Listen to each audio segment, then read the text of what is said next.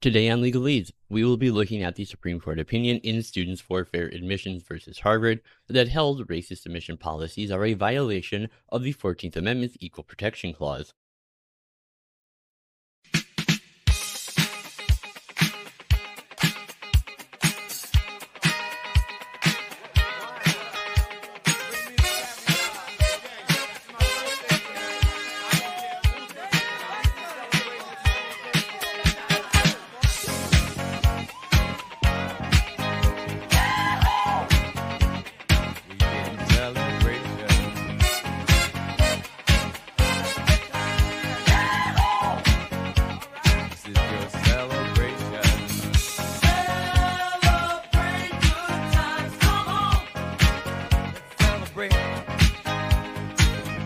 Bill Cosby masks. Peter, that's President Obama. Oh, did I just do a racism?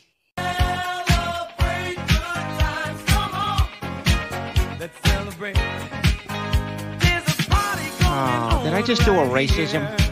A celebration to last throughout the years. So bring your good times and your laughter too. We gon' celebrate your party with you. Come on now. Oh, did I just do a racism? Let's all celebrate and have a good time. Oh, did I just do a racism? We gon' celebrate and have a good time. It's time to come together. It's up to you. Bill Cosby masks. Peter, that's President Obama. Oh, did I just do a racism? Oh, did I just do a racism? It's a celebration.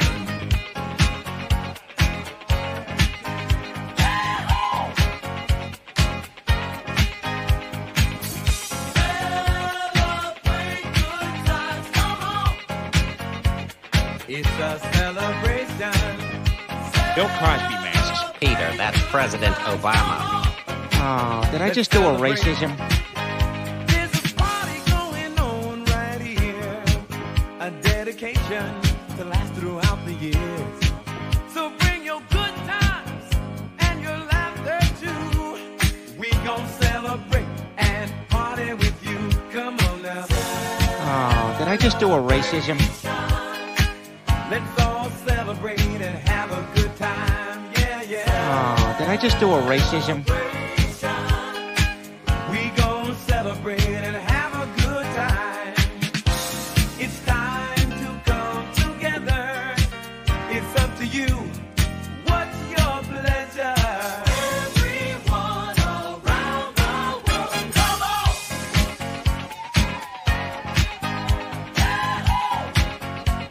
It's a celebration. Bill Cosby masks. Peter, that's President Obama. Oh, did I just do a racism?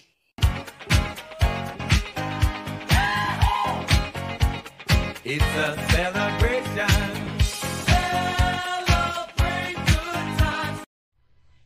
Hey, greetings everybody, and welcome back once again to Legalese. As always, I am your host, Bob. Thank you so much for joining me here today. Now, if you happen to be new to my channel, let me especially welcome you. This is the podcast where we're going to be discussing all things constitutional law, as well as current events in other areas of law, politics, and culture. Now, today, in Students for Fair Admissions versus Harvard, we're discussing it today. The case was announced a couple days ago, just to be clear. But so anyways, the Supreme Court effectively ended the current regime of diversity-justified race-based affirmative action in higher education. Now, the case was a consolidation of two cases, actually. One brought against Harvard, and another brought against the University of North Carolina. And in this way, Students for Fair Admission, who was the petitioner in both of those cases, have now successfully challenged affirmative action in both a private and public college. So to understand the facts of the case, the opinion of the court, and some of the likely ramifications of this case, let's start by reviewing the question presented upon which the court would grant cert. So it was a two-part question, and the first was, should this court overrule Grutter v. Bollinger and hold that institutions of higher education cannot use race as a factor in admissions. Second was that Title VI of the Civil Rights Act bans race-based admissions that, if done by a public university, would violate the Equal Protection Clause. And is Harvard violating Title VI by penalizing Asian American applicants and engaging in racial balancing, overemphasizing race, and rejecting workable race-neutral alternatives?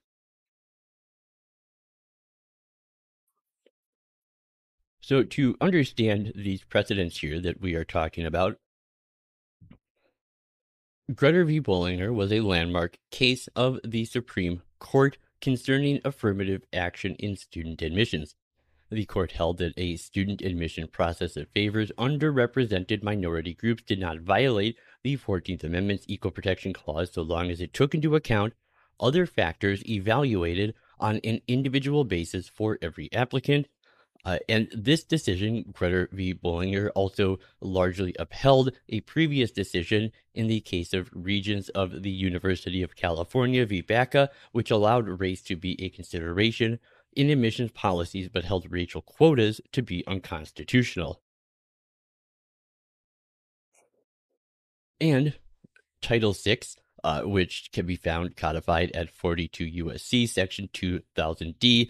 This is part of the landmark Civil Rights Act of 1964, which prohibits discrimination on the basis of race, color, and national origin in programs and activities receiving federal financial assistance. Now, as President John F. Kennedy said in 1963, "Ouch, I've been shot." But he also said, "Simple justice requires that public funds to which all taxpayers of all races, colors, and national origins contribute not be spent in any fashion which encourages, entrenches, subsidizes, or results in discrimination either based on color or national origin."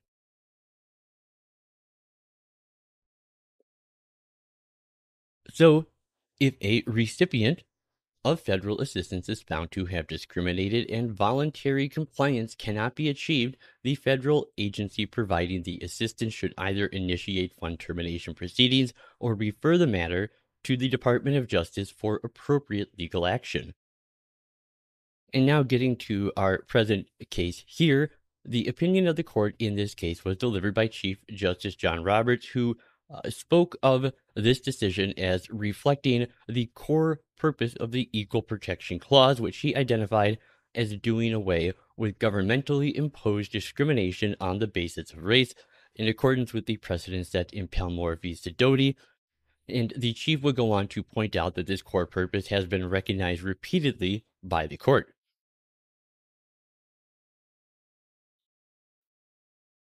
So going to the opinion itself, he says, quote, "The clear and central purpose of the 14th Amendment was to eliminate all official state sources of invidious racial discrimination in the states.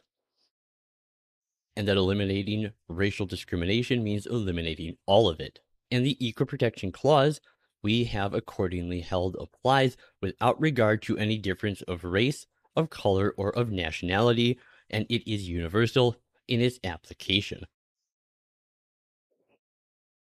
Now, any exception to the Constitution's demand for equal protection must survive a daunting two-step examination of what is known as strict scrutiny. Now, this is actually a form of a larger topic known as judicial scrutiny, and this is a complex doctrine in 14th Amendment jurisprudence, and this would be worthy of its own video. So if you guys would like a video on the history of judicial scrutiny, leave a comment and let me know. But for now, strict scrutiny is a form of judicial review that the courts use to determine the constitutionality of certain laws. So strict scrutiny is often used by courts when the plaintiff sues the government for discrimination. To pass strict scrutiny, the legislature must have passed a law to further a compelling governmental interest and must have narrowly tailored the law to achieve that interest.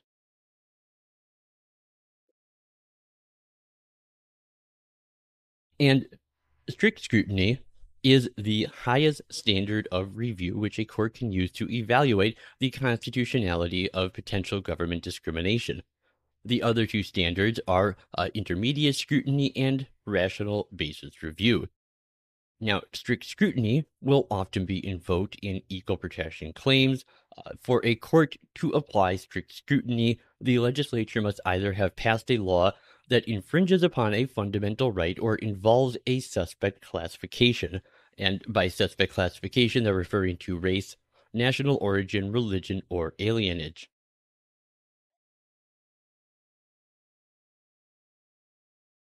So, in applying strict scrutiny to this case in particular, we find in the court's opinion that under this standard, we ask first whether the racial classification is used to further a compelling government interest in accordance with Grutter. And secondly, if so, we ask whether the government's use of race is narrowly tailored meaning necessary to achieve that interest in accordance with the precedent in Fisher v. University of Texas. Now, here, the chief goes on to point out that in accordance with the precedent set in the case of Rice v. Cayetano, the court's acceptance of race-based state action has been rare for a reason. Distinctions between citizens solely on their ancestry are, by their very nature, odious to a free people whose institutions are founded upon a doctrine of equality.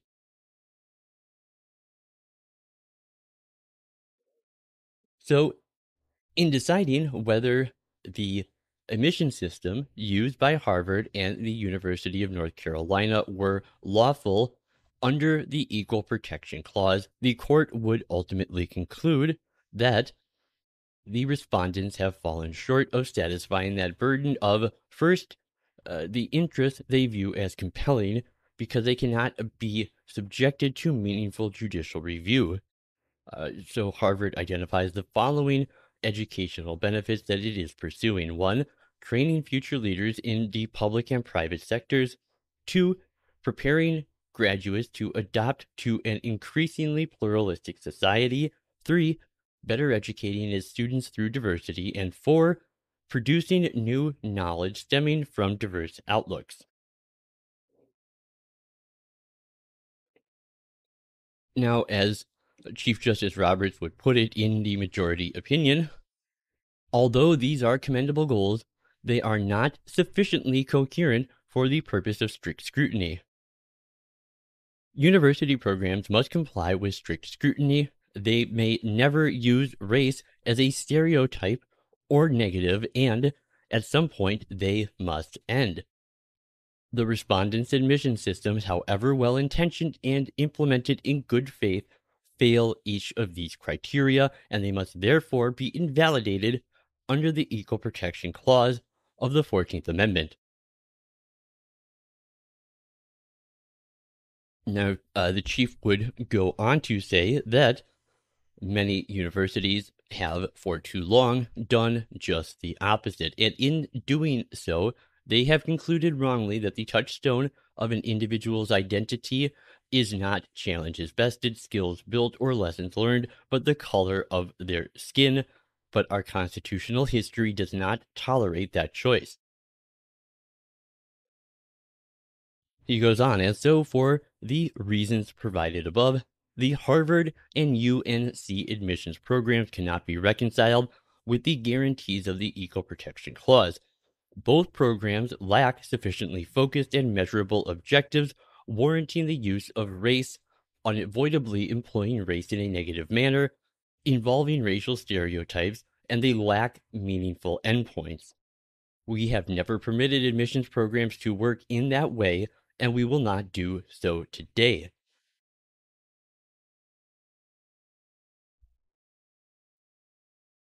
Now, on the downside here, I believe the court did a poor job of reconciling its decisions with previous precedents that really give a much broader leeway for diversity preferences than they likely meant to. So some parts of the majority opinion could also potentially enable the continuation of certain racial preferences in disguise, including the comment made by the chief that at the same time, as all parties agree, nothing in this opinion should be construed as prohibiting universities from considering applicants' discussion of how race affected his or her life, be it through discrimination, inspiration, or otherwise. Now, I see this as potentially problematic for the same reason that the court expressed in a much earlier case, 1867 case of Cummings v. Missouri, when they held what cannot be done directly cannot be done indirectly. The Constitution deals with substance, not shadows, and the prohibition against racial discrimination is leveled at the thing and not the name. And in that, this does leave me wondering, how much will the schools simply be able to cheat? Now, I think it is sometimes alleged, for instance, that public institutions in states that have banned the use of race in admissions will still use it in a de facto sense. However, the issue is when this comes up, it has proved very difficult in practice to prove whether or not this is the case. So maybe this is true, maybe it is not. But in any event, I think the aftermath of students for fear admissions is likely going to test a range of enforcement possibilities from discovery under the federal rules of civil procedure to some administrations, such as the Department of Justice and the Department of Education. Now, Chief Justice Roberts' majority opinion did do an excellent job of laying out many of the flaws in diversity preferences, including nebulous goals, a reliance on crude racial classifications and stereotypes, and the unconstitutional use of race as a negative to disadvantage Asian American applicants, among several others. Now, for me, the true gem in this case would have to be Justice Thomas's concurring opinion, which offers perhaps the first and undoubtedly the best originalist defense of a colorblind constitution. Now, Thomas's concurrence in this case is one that I will be returning to discuss at some point here in the near future. It's a very powerful opinion, and it's one that, in the meantime, I strongly encourage everyone to go read the whole thing for themselves. It really is that good. Now, in the end, how exactly today's decisions will affect the world, it seems to me, will depend a lot on some of the variable factors we have already discussed here, and many other variables that can simply not really be adjudged right now and may not be adjudged anytime in the near future. It's not clear to see exactly how cleanly this whole process will play out. But that's all I really have for you guys today. But definitely check back here soon because I still have a number of videos that I am going to be putting out in the coming days regarding the Supreme Court decisions that are being handed down. So including my assessment of Moore v. Harper and National Pork Producers versus Ross, along with videos covering dissenting opinions in cases such as Justice Thomas's dissent here in this case, as well as the dissent in Holland v. Bracken. However, in the meantime, until those videos are up, I have already written several articles published to discuss some of those things, such as the dissents in the case of Holland v. Bracken. So if you want to read those, you can go to legallyshow.com and find them there, or sign up for my newsletter too and get informed every time I put out new videos and articles. But anyways, just keep checking back here. Thank you so much for coming by. If you would take a moment and do all of those things that help trigger Al Gore's rhythm, I would very much appreciate it. Hit that like button if you liked it. Hit dislike if you disliked it. Leave me a comment. And until next time, this has been Bob for Legalese talking about affirmative action. And of course, as always, Carthago de lenda est.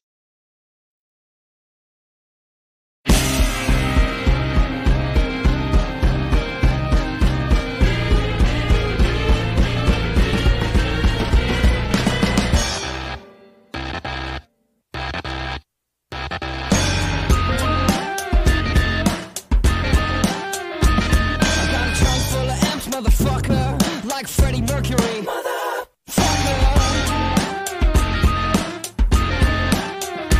I got a trunk full of amps, motherfucker. I got a trunk full of amps, motherfucker.